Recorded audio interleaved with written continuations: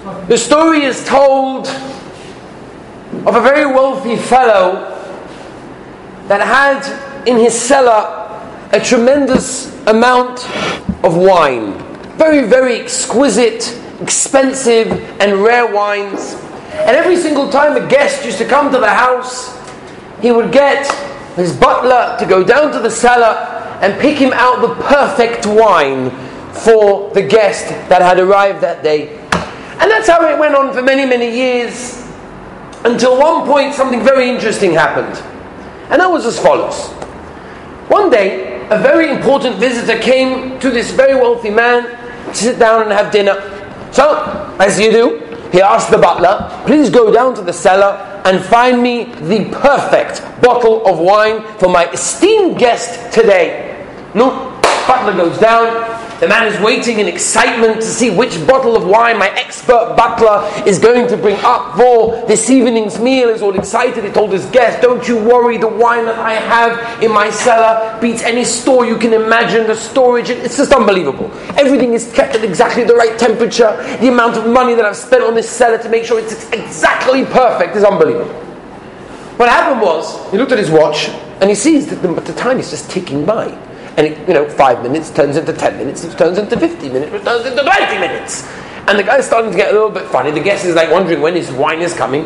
And the host is wondering, what on earth is my butler doing over there? What is he doing? He can't figure out, can it be this one, can it be that one? What's going on? So he says, look, a bit more patience, you never know. Maybe he had trouble with the key, I don't know. So he says, wait a little bit longer, Beseda.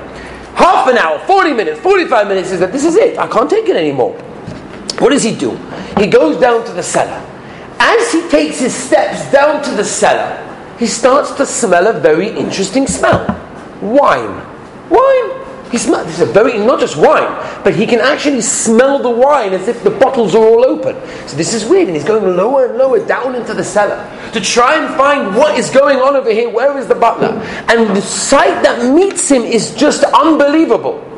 He sees that all the stops were taken out of all the barrels. Some of the bottles of wine which contain the most unbelievable expensive wine have all been smashed. And you can't find the butler. There's thousands of dollars worth of wine that is completely wasted on the floor. His barrels of wine that are aging for years and years to turn into the most precious wine is falling onto the floor. Where's the butler? And he searches this part of the cellar, this part of the cellar, this part of the cellar. Where can this guy be in this part? Maybe he's in the window, maybe he's in the toilet, I don't know, he can't find. And eventually he comes to a little secluded part of the cellar. And when he sees the sight that meets him, he just cannot believe his eyes. He sees his butler sitting on a nice, comfortable couch. His feet on the table like this, has a cigar, he's got a pina colada in his hand. And he looks at the butler of his, and he's about to kill him. And the butler looks up with him with a nice face and says to him, hi boss, can I have a raise? He's going to kill him! The boy say, every single Rosh Hashanah, what do? Exactly the same. The whole year, we're sitting on our lazy couch with our cigar and our pina colada in our hand, having a great time. Comes Rosh Hashanah, what do we say? God, give me a raise! I want money, I want this, I want this, I want that, I want everything! What have we been doing? The boss comes in to say, hey, what's going on over here? Rabbi Isai, I'd like to introduce you to something called Elul. Elul. We hear all this often talk about Elul this and Elul that. What is this Elul? There's a certain preparation time that we need to prepare before we get to Rosh Hashanah. There was a very interesting Maisa that took place a number of years ago. It actually came in front of a Choshev Rov called Rabbi Elazar Mamitz, the Heilige Yereim. And the Maisa came as follows. A fellow bought a barrel of tar. Barrel of tar to tar his roof from leaks, from whatever it is. He bought a beautiful big barrel of tar. And then he decides, you know what, I don't need to go along and tar my roof, I'm going to sell it on. He finds another Jew who also wants to tar his roof. So he says, you know what, I've got a great idea. I'll sell you my barrel of tar. So he sells him his barrel of tar. The Jew opens it up, and lo and behold, he finds that in this chest, in this barrel that was supposedly tar, was full of money. completely full of cash. And he tells the original seller, "Did you know what I found in the barrel that you sold me? You can't imagine how much money I found." So the guy says to him, "Hey, that's my money." He said, "What do you mean?" But I bought that barrel from you." "Yeah, but I didn't want to sell you that. I wanted to sell you top. I didn't want to sell you money." So they went to the Rav, as you do. You go to the Rav. They went to the Rav to decide the shayla. And the Rav was deciding this way and that one. This was the Yeraim, one of the greatest poskim that we had hundreds of years ago. And the Yeraim decided that the actual money, the barrel that had all the money, belonged to the second Jew. And he explained it as follows. And he says like this: "Shaloi zocha by Yisrael shekoinim and ha'akim kimit shaloi yada v'loi nischa v'nikna esakesa v'hoydolo v'beinu tam." If you don't know what you have, then your car doesn't belong to you. This fellow that had a barrel of money, thinking it was taught, it never belonged to him, and therefore it belonged to the second person. There are certain times, there are certain situations, if we don't appreciate and we don't realize what these times are, then we don't get them and we don't gain the full experience. And we don't actually accomplish anything during that time. The month of Elul is a tremendous month that was given to us as a present from the Rebbeinu Shalom to accomplish tremendous things. And I want to explain to you what exactly are we meant to be thinking during Elul. Where are we meant to be doing? You know, this is a true story. A rabbi turned around one time by the Slichas, a couple of days before Rosh Hashanah, and one of his congregants in the shul was doing a very interesting custom, a very interesting minhag. Instead of what the normal people do when it comes to vidui, shamnu bagadnu, knocking down the chest, left-handed, right-handed, whatever you are, this guy had both fists and he was pounding like Tarzan. Mamash, unbelievable. The rabbi calls him after and says to him, "Where'd you get such an interesting custom from? I've just never seen that before. Everybody does it with one hand, you do it with two hands. Where'd you get that from?" He says, "I'll tell you the truth. It's not my custom at all. I just came late. And therefore, to make up for lost time, I figured if I do it with both hands, I can get there quicker. I can finish the job much quicker." What's the point? He has no idea what he's doing. If you don't prepare yourself, how can you have an understanding to what you're going to do? You know, the Ger Rebbe once used to tell over the following mashal during Elul, and he said, you know how it goes in Ger, many different Hasidus is that the Rebbe stands and sits in a certain place, and all the Hasidim, hundreds and not thousands, pass in front of him, and the Rebbe says, "A good Shabbos, a good Yom Tov, Hatzlacha," whatever it is. So he said there was a certain chassid of the Rebbe, and he had a bit of a problem with his speech. He couldn't speak so well, took him time to articulate the words, and then he got to his Rebbe, he was waiting online, and finally got to his turn. And he got to the Rebbe, and he was face to face with the Rebbe. He just couldn't speak. He said, "Next!" And off he went to the next one. So they said to him afterwards, "You know what you have to do? A very simple thing. Why don't you start speaking before you get to the Rebbe? Then by the time you get to the Rebbe, you'll already start speaking." If we would sit here and enjoy life, and then Rosh Hashanah would come, all of a sudden Rosh Hashanah we're asking, pleading, begging for our lives. You can't wait till Rosh Hashanah to do that. It's too late. You need to prepare. If you don't prepare, how do you expect to come to Rosh Hashanah with any feeling whatsoever? You know how many people complain? You know, I had people that complained to me when it came to Tisha B'Av, right? It comes to Tisha B'Av, people like, Tisha B'Av, we sit on the floor, anybody cries? Anybody like sobs? You know, in the olden days, they would cry tears. Everyone knows the beginning of the art scroll on the Tisha B'Av Kinnis. It brings over there from the Chassam Sofer, that the Chassam Sofer by the Sudam of Sekes would dip his bread into all the tears that he cried during the last couple of hours. We don't even understand what that means. We're not holding on that madrega. But at least one thing, we have to use the next 4 weeks to prepare for something called Rosh Hashanah. And I want to make sure that you guys are the most prepared as you'll ever be. When before we get into that, just to explain to you what an Elul means, right? What does the Elul mean? There's a Ramban, a very interesting Ramban. The Rambam, when he writes about Chodesh Elul, says, there is a special closeness of the Rebbeinu Shalom to Klal Yisrael. HaKadosh Baruch Hu is so close to us.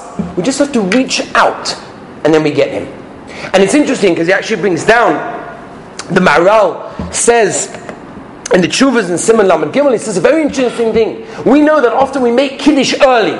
Right? Sometimes on Shabbos we make Kiddush early. This time, don't make Rosh Hashanah early, which means don't make Kiddush too early. Why? Simple reason.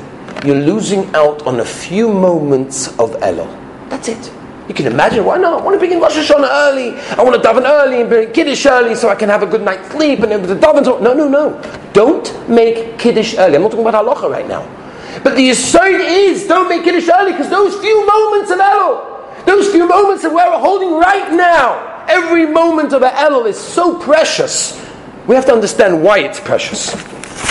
In fact, the Hasidic Sfarim write, Balatanya writes why he doesn't understand why these days are not a Yom Tov. We should be singing and happy and enjoying. There's a gewaldige Yom Tov going on that HaKadosh Baruch Hu is going to have a Rosh Hashanah, and HaKadosh Baruch Hu is going to give us another life, and HaKadosh Baruch Hu is going to give us all great times.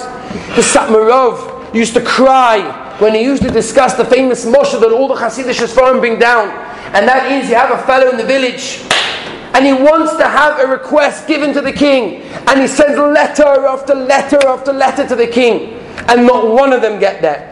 And he asks someone finally he finds that's close to the king, and he says, tell me, I've sent letter after letter, please. Why can't the king respond to me on one of his subjects of where he lives? Why is it that he's not answering me?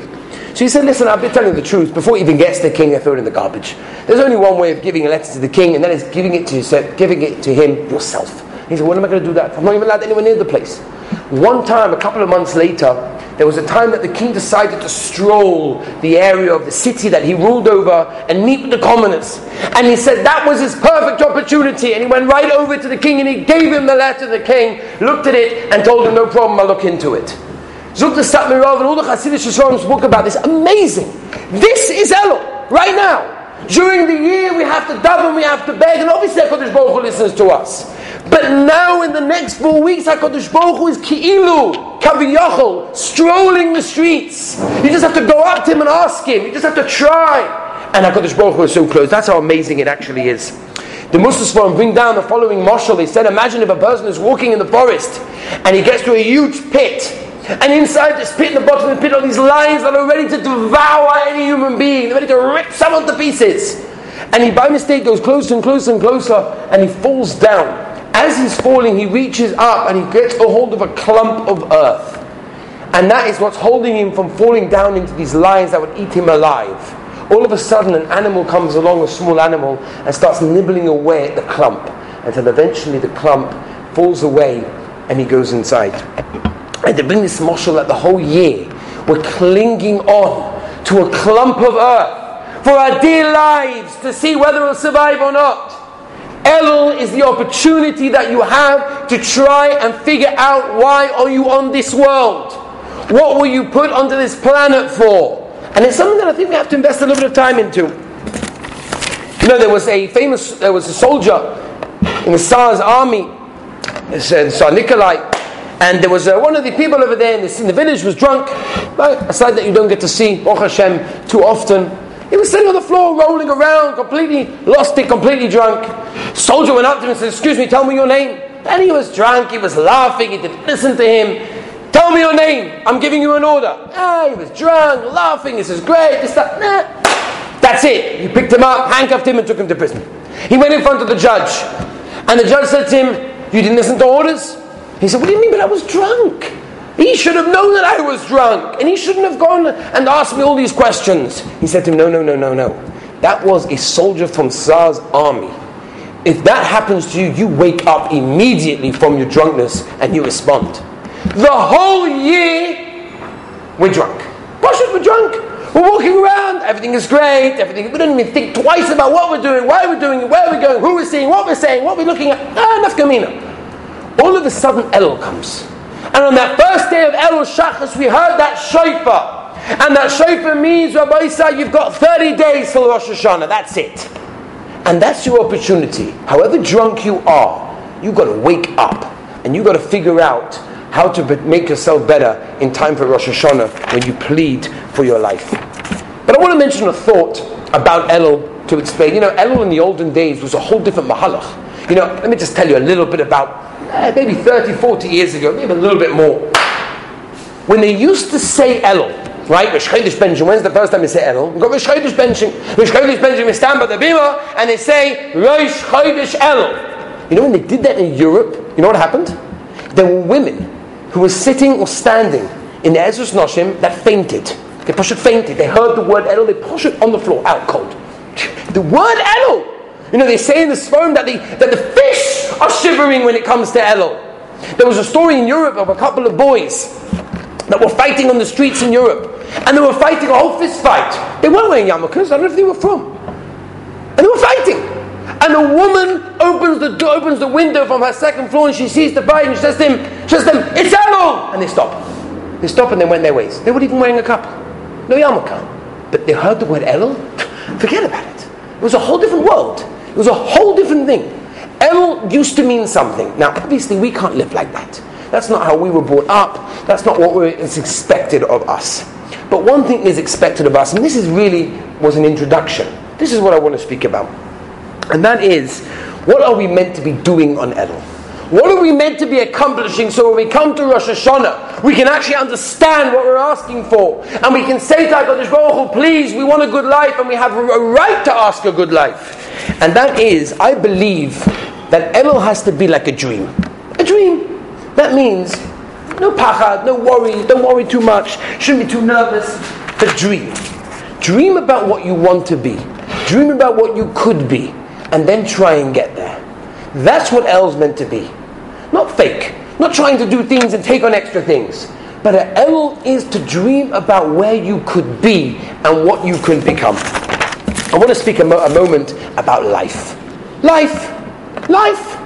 Something worth speaking about. Every business have a meeting about the business. Let's have a little bit of a meeting about life itself.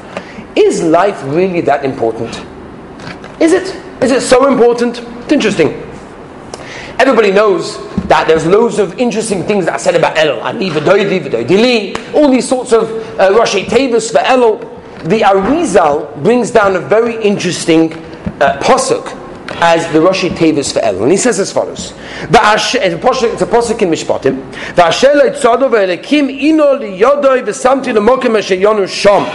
We know the halacha that if a person kills somebody else unintentionally, right, by mistake, not completely by mistake, but unintentionally, where does he go? Ari Miklot. Got to go to Golas. Got to go to Ari Miklot. Everybody knows Makkos. Everybody knows that halacha. Everybody knows that Gemara. What's that in that? First of all, what's it got to do with Elul? That's the big thing. Very interesting, right? The words Ein Eliyodoi. Ein Eliyodoi, the something the Mokim spell Elul. What's the connection? What's the connection between Ari Miklot and Elul? So I want to tell you like this. When you kill somebody else, what does that mean? If it was a complete accident, you don't go to Ari Miklot. It's a complete accident, it's not my fault, what can I do? When do you go to Golos? When do you go to Ari Miklot? When you were negligent. What does negligent mean? You should have been more careful and you were not more careful.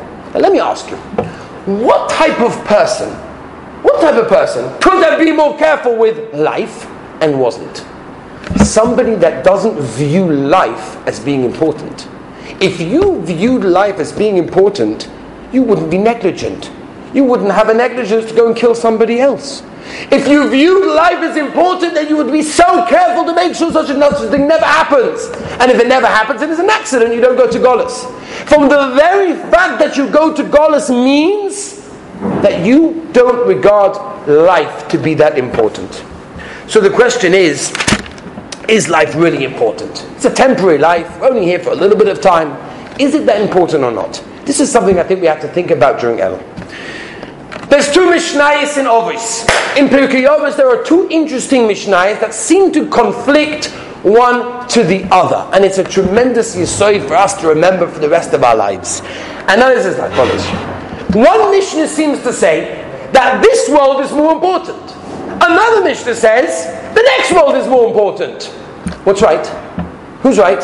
For example, let me tell you. One Mishnah says, Yofa sha'acha shel koyras ruach ba'olam haba mikol chay olam hazeh. You know what that means? You know what koyras ruach means? It's better to have one moment of koyras ruach. You know what koyras ruach means? Koyras ruach means, imagine if you're walking past, I think Rav Dessler says over this mashal, imagine if a person is walking past a chasana hall, and they're baking the most unbelievable foods and baked goods and everything over there. And he walks past, he's not a guest, he's not having anything to eat, and he gets a whiff of that amazing smell from the making from that dinner. And he says, wow, what a smell. That moment in the next world is better than all of the pleasure that a person can have in this world put together. That means, Rabbi said, listen to this. Imagine all the pleasure from Adam Rishon all the way down, thousands of years later, till the end of time.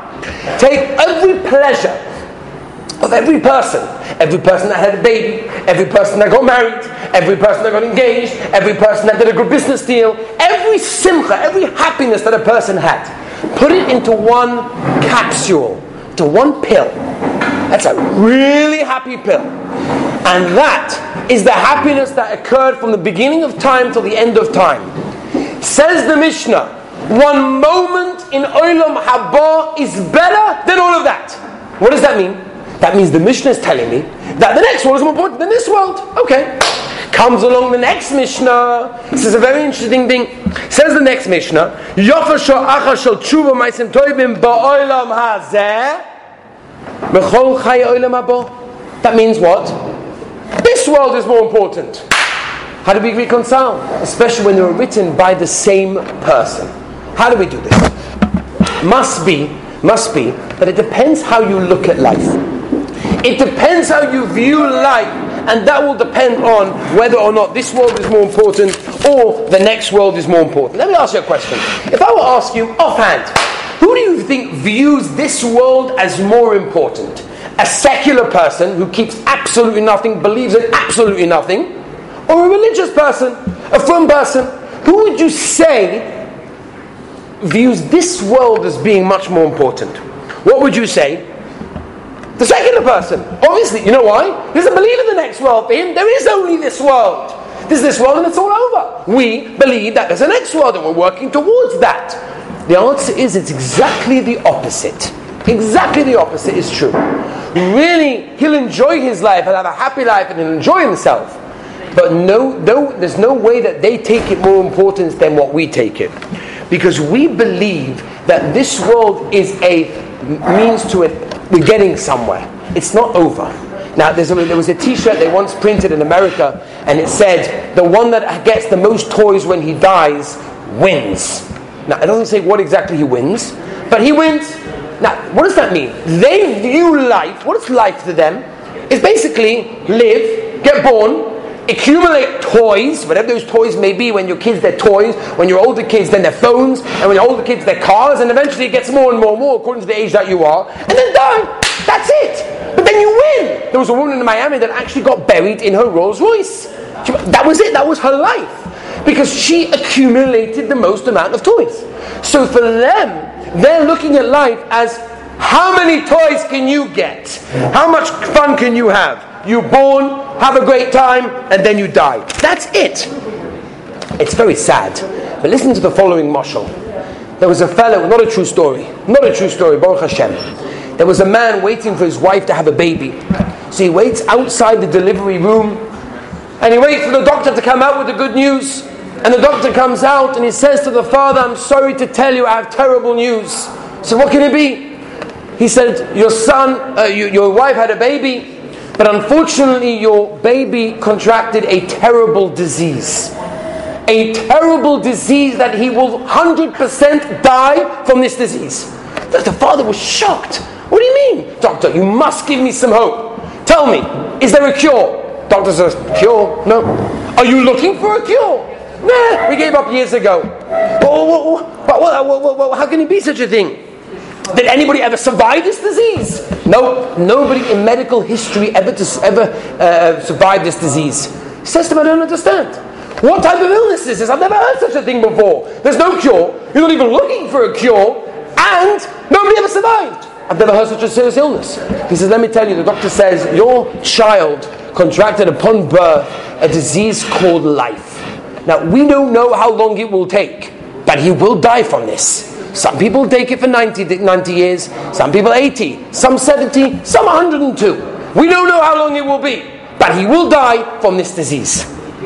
If that's how you look at life, as a time clock, that the minute you get born, they have this digital camera in heaven over there, and they flick the switch, he's born, bang, and his letters go on according to the amount of seconds that you are meant to be on this world, and calculate exactly how many seconds you are in this world, and the countdown starts when you're born, ends when you die.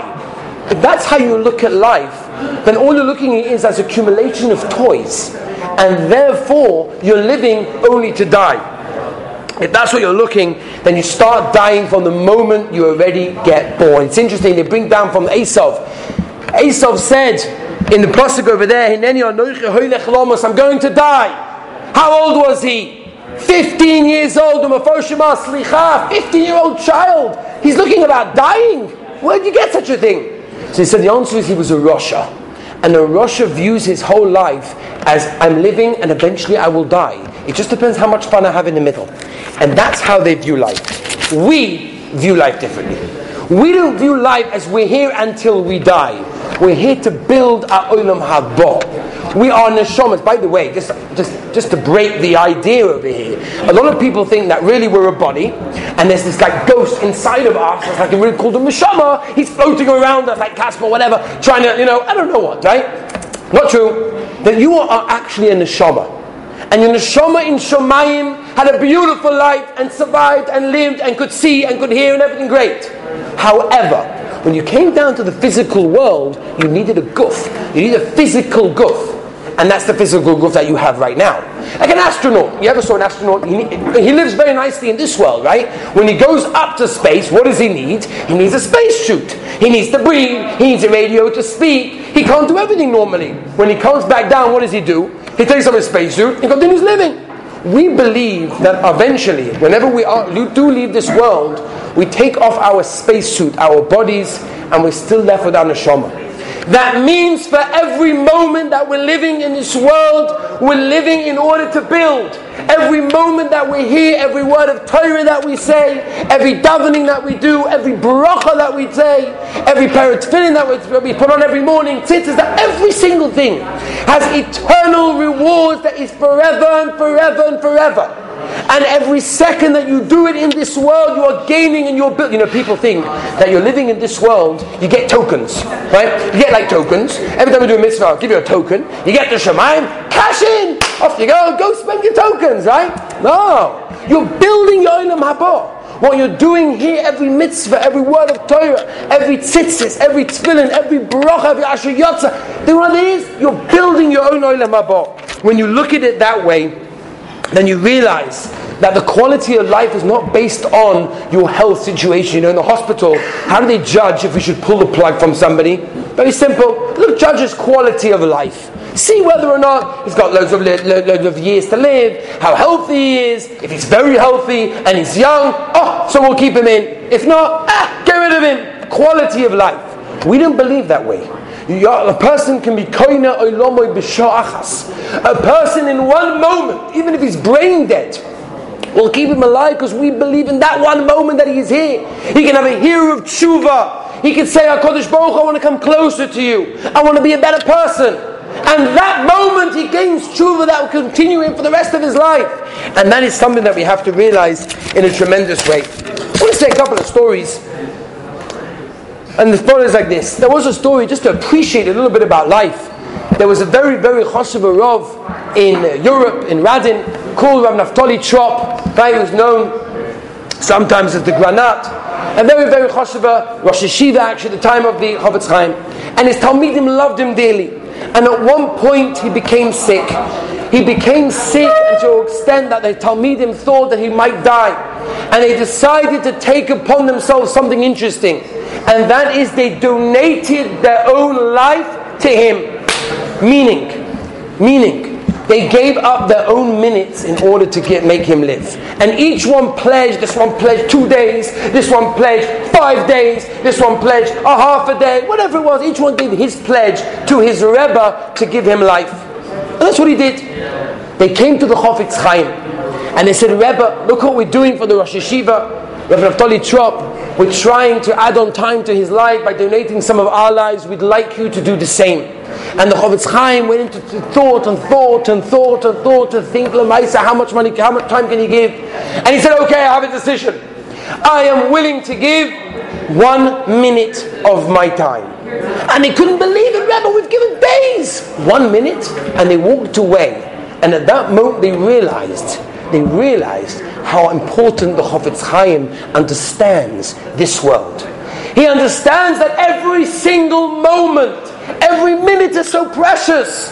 Right? A person can go along and say a word of Torah, a person can do Netilas Yadayim, a person can put on tzitzis, a person can put on tefillin, and HaKadosh Baruch Hu looks at it with such an amazing look that we don't even realize how much HaKadosh Baruch Hu loves us, especially in the time of Elul. When there's the time of Elul, HaKadosh Baruch Hu is looking so much closer. Every mitzvah, every Torah, everything we do brings us closer and closer to the Rebbeinu Shalom. And it's such a tremendous thing. You know, a rabbi was once walking past a church, and he sees a sort of frum woman walking out the church. And he says to her, what are you doing there? She says, Rabbi, you just don't understand. It was unbelievable. I've never had experience like that before. It's called confession. Confession.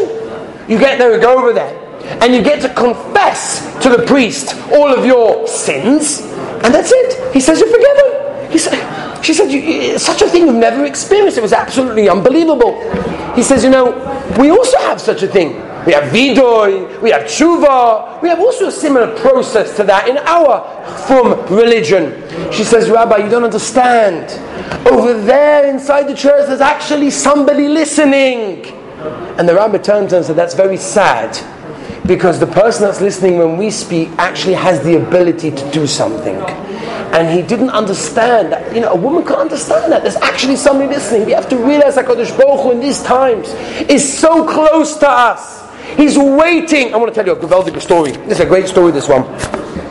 The phone call is a dreaded phone call for any parent. And unfortunately, a true story, that one of the parents got a phone call at 3:12 a.m. He looks at the clock and he sees that his cell phone is ringing and ringing and ringing. He quickly gets his glasses and he picks up the phone and he says, what is this? And they asked him, is this Mr. So-and-so? He said, yes. He said, we're calling from the hospital. You have to come here immediately. Your child has been in a very serious accident. And you can imagine the shock at the time. Where is he holding? What's he doing? What happened? He quickly gets dressed. His wife gets dressed and off they go to the hospital to see what's going on. 19-year-old boy. His life was hanging on like a thread. They had a 25-minute drive to the hospital. It looked like it'd take hours. You can imagine how long it took when they were waiting to see what happened. And they get inside and they see that his whole brain has been wired up to different machines to try and monitor what's going on. And they see that there's bleeding inside the brain. There's very little chance of survival. And if it's survival, we're talking about a life of in hospital for the rest of his life. And the parents are devastated, absolutely devastated. So much so that the weeks and weeks of being in the hospital after this terrible accident happened, the doctor said to him, I'm terribly sorry, but your son is showing absolutely no signs of life. He hasn't opened his eyes. He hasn't even moved for the last couple of weeks. If he doesn't do anything in the next couple of days, we're going to have to pull the plug. We're going to have to pull the plug. This is the policy in the hospital. This is the law in the country. There's nothing that we can do about it. I'm terribly sorry. And you can imagine the parents at that time are about to lose their son. And they sit by his bedside day and night waiting. Please move, open, do something to show that there's some life inside you that will keep you on the machine. Absolutely nothing. Absolutely nothing. And they kept on wishing and kept on waiting until the day came that the hospital said, I'm sorry to tell you, this is the day. If nothing happens on this day, we're going to have to pull the plug. And each member of family went over in order to say their goodbyes and told them how much they'll miss him, how much they love him, one by one. And then it was the time for the parents. The parents came in and the father sits there and he says to his son, listen here, there's 1 hour left, just 1 hour. Please squeeze my hand. Just squeeze it. Show me there's some life and I'll keep you on the hospital, the machine, and Be'ez Hashem, you'll have a good life and everyone will be okay. And he waits for that so little tiny squeeze. And he doesn't feel it. And he's getting so sad that he's looked at the clock, the minutes are ticking by. And he says, please, just squeeze. And as he's about to leave go, the doctors are waiting to come inside. He feels it. A very, very slight grasp of the hand that he was about to let go of suddenly gave him a little bit of a tug. And he felt some signs of life. 2 months later, he was able to leave the hospital, eventually going back home. HaKadosh Baruch Hu sits in Shamayim, looks at each of us and says, please, just tell me you want to come back. Tell me you want to be a little bit better. Tell me you want to try to daven. Tell me you want to try to be a better person. Be careful what you look at. Be careful what you say. Be careful what you hear. You don't have to be perfect. You just have to give a little bit of a clench, and HaKadosh Baruch Hu is waiting, screaming in Shamayim, when are you going to give that little tug? Not until it's too late. Rabbi Say, Rosh Hashanah is in 4 weeks. We have 4 weeks of preparation to realize of our time is so precious on this world. Every moment we can accomplish worlds of accomplishment. If we put our mind to it, we can do some tremendous things. Be'ez Hashem, Rabbi Say, giving all your bracha, you should have a gewaldige Elul. You should use your time. Baruch Hashem, you've come to a gewaldige yeshiva where there's amazing opportunities here for every person to grow in his own personal way. Every single person should take it seriously, so that when you come to Rosh Hashanah and you say to HaKadosh Baruch Hu, I want to live another year, and Hashem says to you, really? What type of life do you define as a life? And if you say to HaKadosh Baruch Hu, you know what? I'm trying the best that I can. Not more, but the best that I can. I try, I do. Then HaKadosh Baruch Hu looks at what you did during Elul and says, okay, we'll give you Be'ez Hashem a gewaldige year with health, with happiness, with parnasa, with all the brachas that a person would wish on himself. Thank you for joining us tonight, Be'ez Hashem, Rabbi Say. Join us again tomorrow night at 9:30.